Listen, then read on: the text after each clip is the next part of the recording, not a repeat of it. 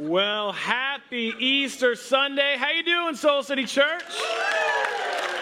Doing good. It is so good to see you. My name is Jarrett Stevens. I'm one of the lead pastors here at Soul City. And for all of you who are packed into this room, for those of you who are in our overflow space, thank you. Those of you watching online or listening to the podcast, I think it's so significant that you took time out to get around this weekend. What does it really mean, this life that is available to us through Jesus, that you would carve out time to explore and to experience the resurrection of Jesus? I just think you couldn't have made a better choice than you already have today. And again, I know it's been said 100 times, we can say it a million more. It's so beautiful outside. We thank God for this weather. Listen to me. The reason we love spring so much in Chicago is because we earn it. We earn the right to have spring and to enjoy it. And I love, the birds are chirping in the air and people are eating every meal outside. Even when it's 50 degrees, we're still going to eat. We're Chicagoans. That's how we do. All the potholes are in bloom. I mean, it really is.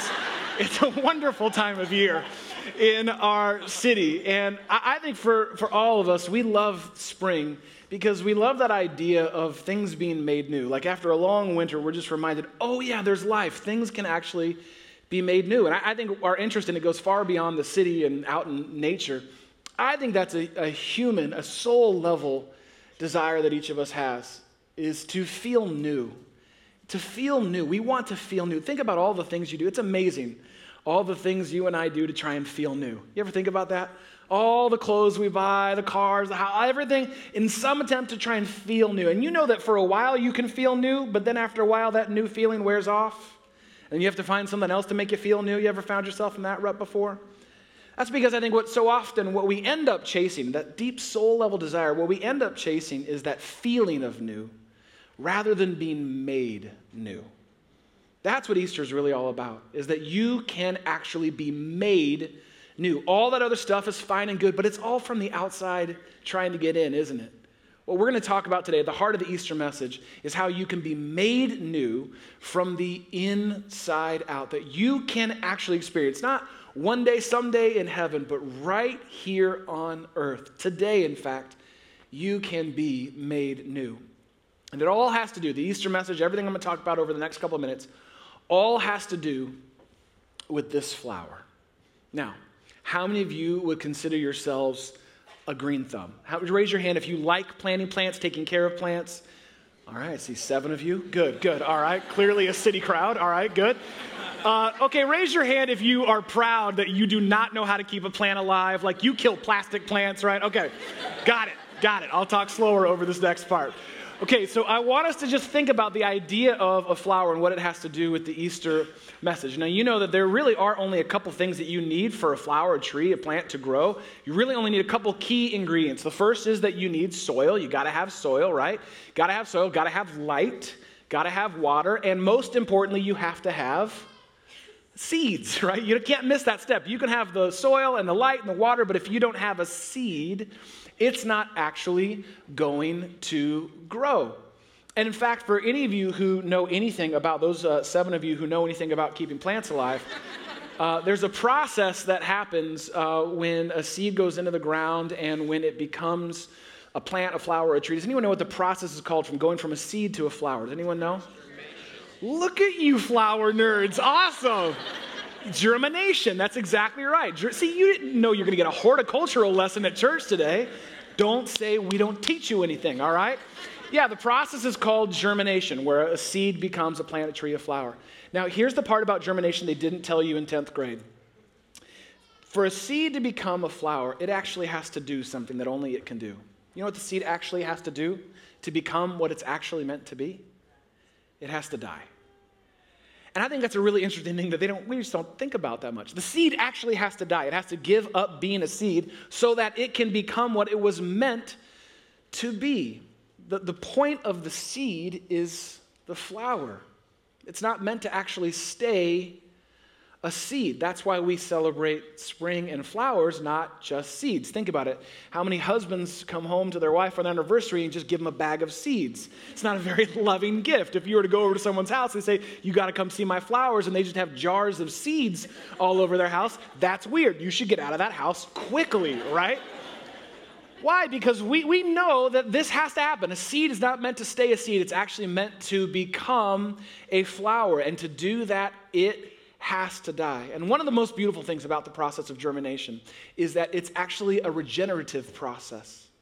Meaning that when the seed does what only it can do and dies and becomes a flower, that flower then gives birth to more seeds. And then those seeds give birth to more flowers. Isn't that beautiful the way that God designed all that? But none of that happens if the seed stays a seed. Now, what does that have to do with an Easter message? I would say everything. So I want you to grab a Bible and I want you to turn to John chapter 12. There should be a Bible right under your seat or on your seat. If you're in overflow, we should have one for you there. If you brought your own, fantastic. But in the Soul City Bibles, you can actually turn to page 873. Page 873 in the Soul City Bible will actually get you to John chapter 12. Let me give you some quick context as to what we're coming at here this weekend.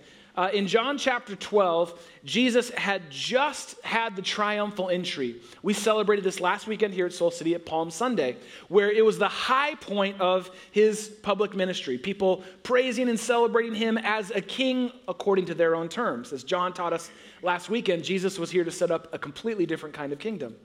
But for his followers, his disciples, this is the best week of their life with Jesus. Crowds are with them, everyone's for them, and then they're just days before the cross. And Jesus teaches them this lesson. This is what he says in John chapter 12, verse 24. He says this, "Very truly I tell you," and anytime you hear Jesus say that, it means pay attention. This is a true thing, a true principle you can bank your life on. "Very truly I tell you, unless a kernel of wheat falls to the ground and what? And dies, it remains only a single seed. But if it dies, it produces many seeds." That's the regenerative process. If it does what it's supposed to do, it produces many seeds. Now you have to imagine those first followers of Jesus, he teaches in a lot of metaphors and parables of stuff here on earth. And so they're writing it down. Oh yeah, seeds, it's good. It's done. They have no idea what he's talking about. And so he goes on to explain it to them in the next verse. John 12:25 says this. "Anyone, in other words, anyone who loves their life will lose it." In other words, anyone who tries to hold on tightly to their life according to their terms will see real life slip right through their fingers. The harder and harder and harder you try to live life according to your terms, your will, your way, you'll miss out on what life is actually meant to be about. But Jesus goes on to say this, if anyone is willing, anyone who hates, now this is a strong word, we're going to unpack this. Anyone who hates their life in this world will actually keep it, or some translations say will find it. They'll find it for eternal life. Now that word hate there is really just an extreme word that Jesus is using, but you might translate it to deny or to reject, to abandon, to bury. That when you do that, you actually find real life here on earth and forever with God in heaven. Now, why is Jesus giving this message, this idea, right before he heads to the cross? Well, it's two things. He's teaching on two levels here. The first level is he's talking about himself. He's talking about his imminent death, which was just days away. And he'd been telling his followers about it the whole time they'd been with him, that he would give his life for us, for the sins of the world. And he told them very specifically, and they still missed it right up to the last moment. But what Jesus is saying is for this movement of Jesus to spread around the world, he would actually have to die and be raised by God from the dead for this movement to spread. So he's talking about himself. But he's also talking about you. And he's also talking about me. And he's given us a very spiritual principle. I would say a Christian principle. And what Jesus is saying about us is basically this. That for your old life, we're talking about this with the seed, your old life has to end for your new life to begin. That's the only way it works. Your old life has to end for your new life to begin in him. You can't keep holding on to both. You have to be willing to let go of your old life to grab the new life that Jesus actually has for you. Now, this is a fundamentally Christian principle, but listen to me, you already know this to be true in your ordinary everyday life, right? For those of you who are married, if you are married and still trying to live like you're single, it doesn't work, does it? For those of you who are grown adults still trying to live like you're in college, how's that working out for you? You know that you can't hold on to your old life and grab onto a new life. You already know that. The same is true at a much deeper level with Jesus. And in fact, it all comes back to the plant and the seed. You cannot hold on and become a flower while still holding on to being a seed. The old life has to end for the new life to actually begin. And again, Jesus used some pretty extreme language here. He says you got to actually hate your life, that old life. Now, why would Jesus use a word like you got to hate your life? Maybe it has something to do with the fact of how much we love our lives. And we love holding on to things our way. I mean, think about it. I'll go first. I'll be honest here. I can be very selfish. And I like having things my way. In fact, I not only want it my way, I want it my way right away. Right? I can't hold on to that and live into the life that Jesus created me for. I can't keep holding on to it being my way, to my greed, to my stubbornness, to my preference, to my privilege, to my reserving the right to judge anyone I want whenever I want. I can't hold on to both. You can't either. You cannot have the new life that Jesus created for you and made a way for you to have while still trying to hold on to that old life. Ultimately, it is all about an act of surrender and trust. The seed has to trust that it is more. It has to surrender to the soil. It has to literally die to actually live this new life. And the reason this has everything, in my opinion, has everything to do with Easter is because this is not only what Jesus taught us through the passage we just read, but it's what he modeled for us. He actually did it first. The imagery is all right there in the Bible, in fact. First-hand witness accounts tell us through the Bible that Jesus was crucified on a cross. He died, and the text tells us that he was buried in a tomb, in the ground, literally buried. And then on the third day, what we're here to celebrate today is by the power of God raised into new life, that God brought him back to life. Jesus not only taught us the principle, he went first. And he said, listen, I'm going to make a way for you, and I want you to make it your way. I want this to be the way of your life. I'm going to do for you what you cannot do for yourself, and then I'm going to invite you to do the same, to let go of that old life, to experience the new life that he has for you. He did it first. You cannot have a resurrection Sunday without a crucifixion on Friday. That life came from his death. You cannot have a new beginning without old things ending. You can't have new life while you're still desperately clinging to and holding on to your old life your way. And I love the imagery that is in the gospel accounts of where Jesus was buried. You know, the texts say that he was actually buried in a garden tomb. They make a point to make sure to include that language, a garden tomb. That's interesting, a place of life and death. And the text tells us that when Jesus was taken from the cross, it actually wasn't by his disciples. Almost every one of them abandoned him at his greatest hour of need. It was two men who'd followed him kind of from a distance, and they took his body and they quickly buried him. They prepared him to be dead, but they didn't do a great job. And so they put him in the tomb and they rolled a stone over it and then went on to honor their Passover celebration. The text tells us that it was early, the first light of day on Easter Sunday morning, that it wasn't the disciples that we know about, it wasn't the men who came to the tomb, it was actually the women who came to the tomb. And they went back to the tomb to do the job the right way, to actually properly prepare Jesus' body for burial. And you've heard me say this before if you've ever heard me give an Easter message. If you want a job done right, you send in a woman, right? So it's in the Bible. It's in the Bible. I mean, it's in the Bible. And so the women go and they go to properly prepare his body to stay what? To stay dead. And what they're greeted with is the stone rolled away, an empty tomb. There is no body, but they're not alone. The text tells us actually in Luke 24 that there were, you don't need to turn there, Luke 24, there were two angels sitting right by the empty tomb, just right there in a little park bench right next to him. I made the park bench part up, but you get the idea. There's two angels. They're shocked and confused, and then they turn and look, and there's two angels sitting there. And so they bow down, and they did not know to expect this on Easter Sunday morning, and this is what happened. It says this in Luke 24:5. In their fright, the women bowed down with their faces to the ground, but the men, these angels, actually said to them, oh, I love this language. Listen to this.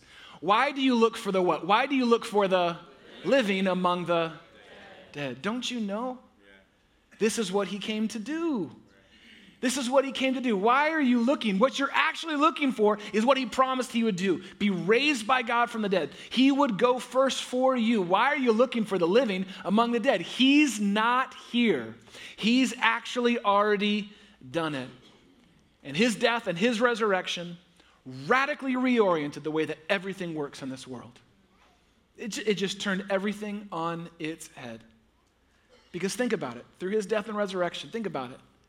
The way that things work in this world is that you can really only be made new one time, right? Remember we were talking about that a second ago, the difference between feeling new and being made new? There's only one time in your whole entire life where you actually are new. Do you want to guess? Anyone want to guess when the time is that you're actually new? Birth. Yeah, birth. It's not a trick question. Thanks, Joel. Birth.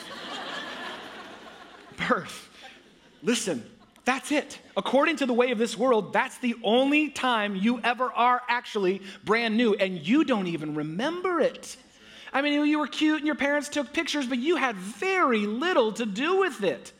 And in fact, every day since that day that you were born and made new, every day from that day has been a slow, cold march to the grave. Listen to me. What I'm trying to say to you is that you peaked when you were born. It's all been downhill from there. Aren't you glad you came for a positive, uplifting Easter message today? That's the way of this world. But praise God, by the power of Jesus, that's not the way of Jesus. You can be made new today, here on earth. You can actually be made new from the inside out. Jesus' death, his crucifixion, and his resurrection are your invitation to transformation. His crucifixion and his resurrection are your invitation, my invitation to transformation, to become what we are meant to be in him, to experience new life in him. In fact, Jesus is the only thing. He's the only thing in this world. We've all tried just about everything. But Jesus is the only thing that can make all things new. That's it.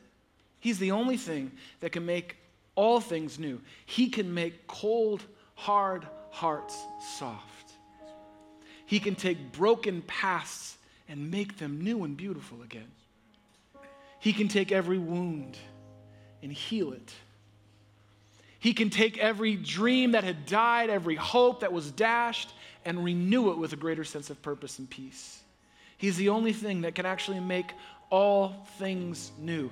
He can even take all your best efforts to be good enough and say, good job, great try. Actually, here's grace. It's my gift to you because you just can't do enough to be good enough. Let me make you new from the inside out. He's the only thing that can actually make all things new. This is the message of Easter. This is actually what it's all about. That's what Jesus' death and resurrection are all about. That's what the cross and an empty tomb promise you and promise me, that death has been defeated and you can be made new again. But, really important point here, but what you have to remember, what you have to see is that you're more than a seed. You got to see that you are actually more than a seed. You were meant to live, have new life in him. It reminds me of an old parable by Cynthia Bourgeault. She tells the parable of the acorns. Maybe you've heard it before. The story goes that once upon a time in a not so far away land, there was a kingdom of acorns that sat at the foot of a grand old oak tree. I want you to try and imagine what a kingdom of acorns would look like at the bottom of a huge old oak tree. Now, the citizens of this acorn kingdom were very modern and had their lives very well put together. They were all about going about their days with purpose and energy and passion. They had read all the latest and best self-help books with titles like How to Get the Most Out of Your Shell, How to Be a Nut Without Going Nuts. There were health and wellness classes available to everyone. They even had recovery groups for acorns who'd been bruised when they fell from the tree. There were all kinds of hip day spas for oiling and polishing their shells, and various acorneopathic therapies for their wholeness and well-being. But then one day, in the midst of this kingdom, there suddenly appeared a naughty little stranger, an acorn that had seemingly just dropped out of the blue by some bird passing by. He was capless and dirty and disheveled, and he began to make an immediate negative impression on their pristine kingdom. And crouched there beneath the grand old oak tree, he began telling a wild tale. Pointing up at the oak tree with those who had gathered around, he began to say, "We are that. We are that." And the crowds began to dismiss him and think that this nut really was nuts. And as they began to disperse, one acorn out of kindness engaged him in conversation and said to him, "Hold on a second, stranger. How do we little acorns, how would we little acorns become a mighty oak tree?" And this new stranger paused for a second, and began to scratch his shell a little bit and said, "It has something to do with going into the ground and cracking open our shell and seeing that we are far more than mere little acorns. We are that. We are that. You are actually that. You are made for so much more than just your struggles, than just strife, than just staying stuck in life. We are that. It has everything to do with you letting go of your old life and saying yes to the new life that Jesus made available to you. We are that. You are that. Listen to me. I think the whole reason some of y'all may have come this morning is to hear this. You are more than all of your heartaches and all of your heartbreaks. You are more. You are actually more than all of your addictions. You are more than all of your afflictions. You are more than what you've done, and you're more than what's been done to you. You are more than all that you own. You're more than all that you owe. You are more than your highest highs, and you are more than your lowest lows. We are that. Do you believe that we are that? Listen, turn to the person next to you. I want you to grab him by the shoulder and say, "We are that." Preach to him right now. Say, "We are that." That is the message of Easter. We are that. We are meant to live, to have new life in Jesus, to have the life he actually promised us, to be reminded this Easter that the God who made you can make you new.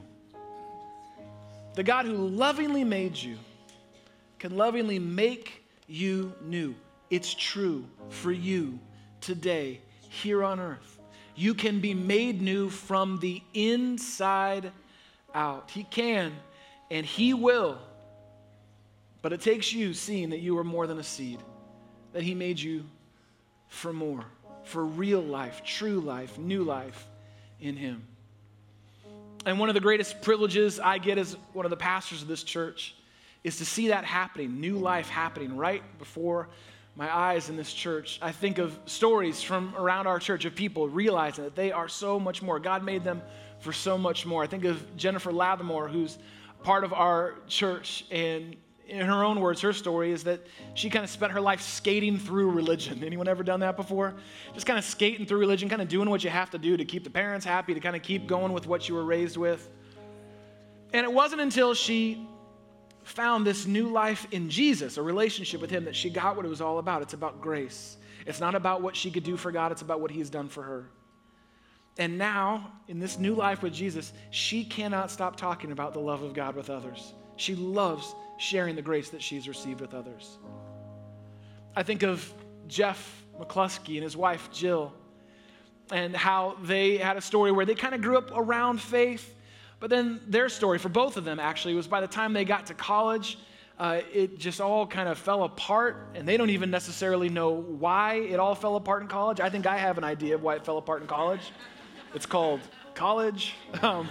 And so they fell in with kind of people that just were pulling them away from God. They weren't growing in their relationship with God. In fact, they were going the opposite direction. And it wasn't until they found that they can actually have a real relationship, new life with Jesus, that they got what it's actually all about. We are that. We are so much more.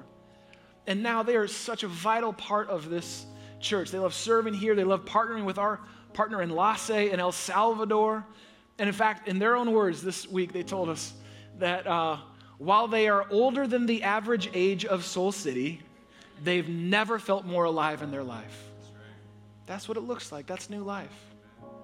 I think of my buddy Denzel, who kind of had a charmed life and worked hard, success after success after success, but about a year ago suffered an injury that turned everything in his life upside down, and he began asking some of the bigger questions.